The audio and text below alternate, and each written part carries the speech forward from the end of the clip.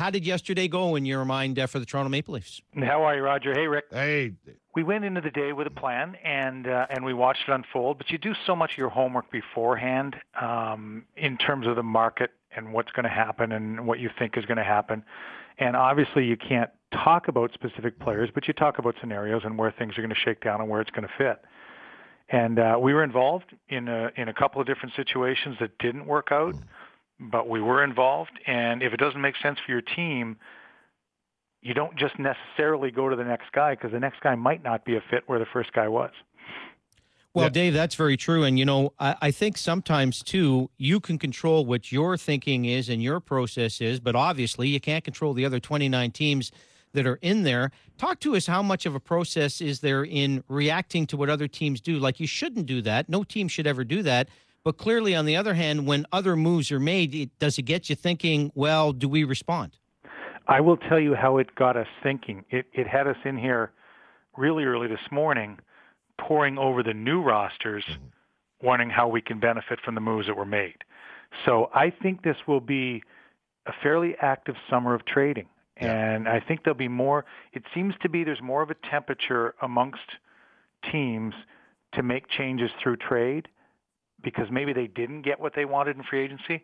And then when you watched where some of the players went, you wonder how that's going to free somebody up in the organization that you might like that now could be available for financial reasons or other.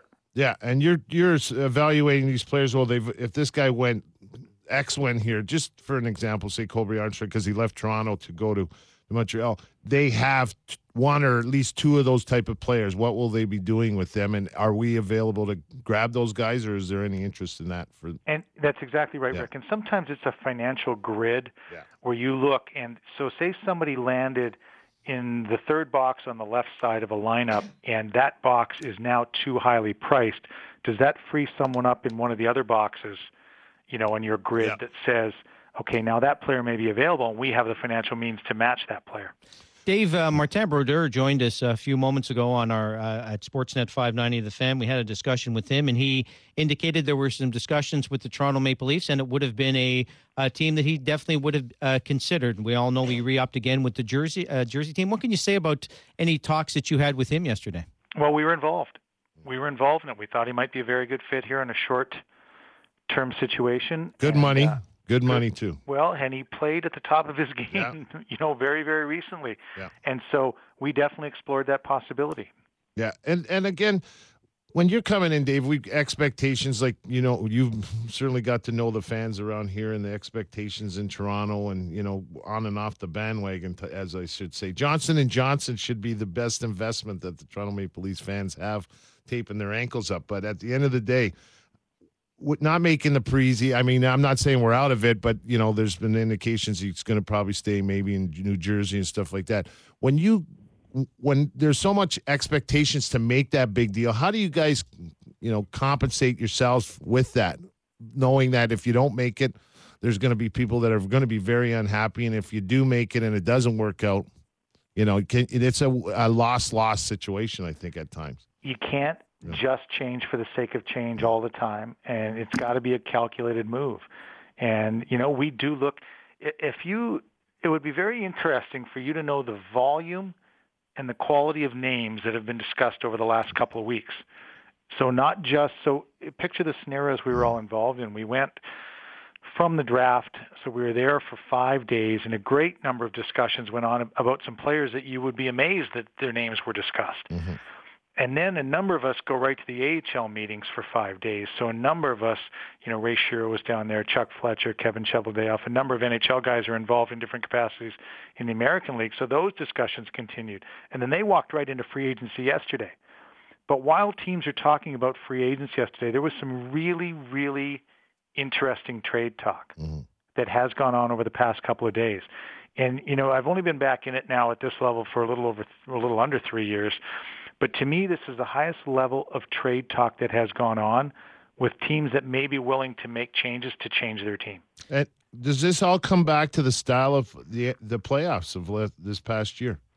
What is going to be the style of the upcoming year? Yeah, well, that's if you're building a team right now, and you watch the first game of the Philadelphia-Pittsburgh series, and you're saying, maybe it was the third game or the second game of the Ottawa Rangers series, you're saying, okay, what kind of team am I building? But you've got to stay with what you're doing. And, we've changed up a little bit in what we've done. And I think we added a very solid player in Jay McClement yesterday who can play in that 3 slot in the middle and is a good-sized body and kill penalties and play a good role. And, a player like that looks at a coach like Randy Carlyle, and all he thinks about is the way he utilized his third line in the Cup run with Sammy Paulson and Travis Moan and Niedermayer, and says, boy, what a great opportunity this could be for me. Dave Poulin, Vice President of Hockey Operations of the Toronto Maple Leafs, is with us. Hockey Central at noon. I'm Roger Lajoie, and today Rick Nattrass here with me. Gary Roberts coming up later in the program. Dave, maybe walk us through what the day itself is like, because I think hockey fans and media people, I think everyone would like to know, how does it work on July 1st? Are you guys all together? Are you connected on the phones? Tell us about that. Well, there's a number of things that go into it. And, I'll take you right back through the year, and you meet on a couple of different occasions with your pro scouting staff.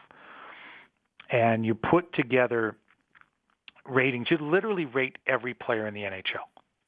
And you go through the system, through the NHL and AHL teams. So you're sitting in a room in January with your pro scouts, and on the big screen comes up the NHL team in boxes and then the AHL team.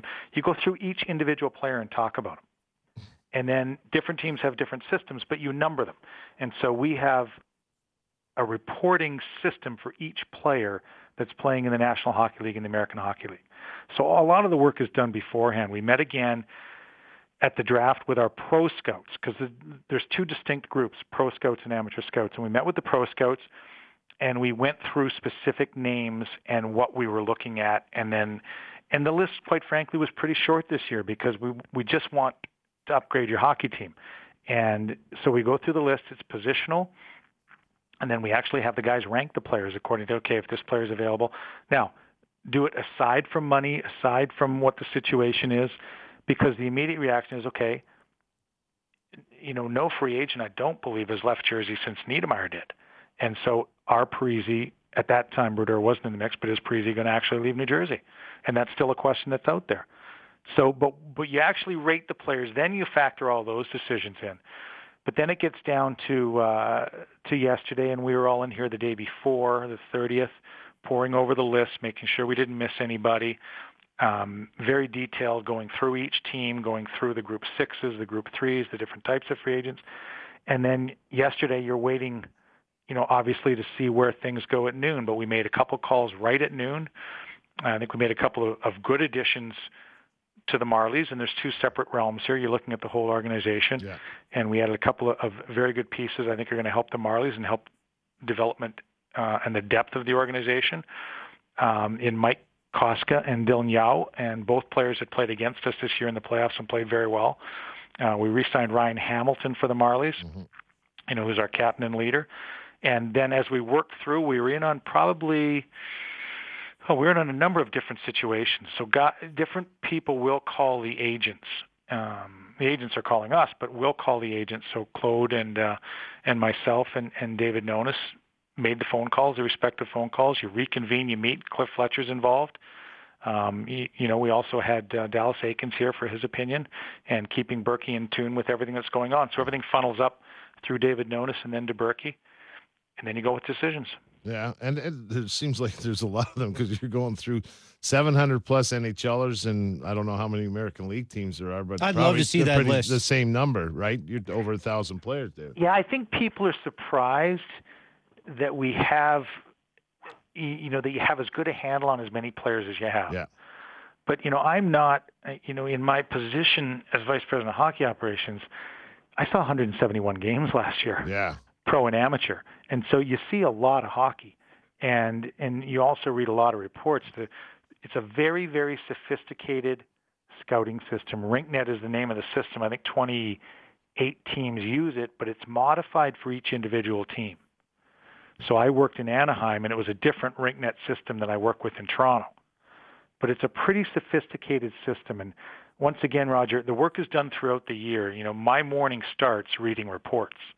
And each morning I probably read reports for an hour and a half, both pro and amateur. So you're constantly reading about these names, following reports, following up with your pro guys. And the pro guys you handle differently.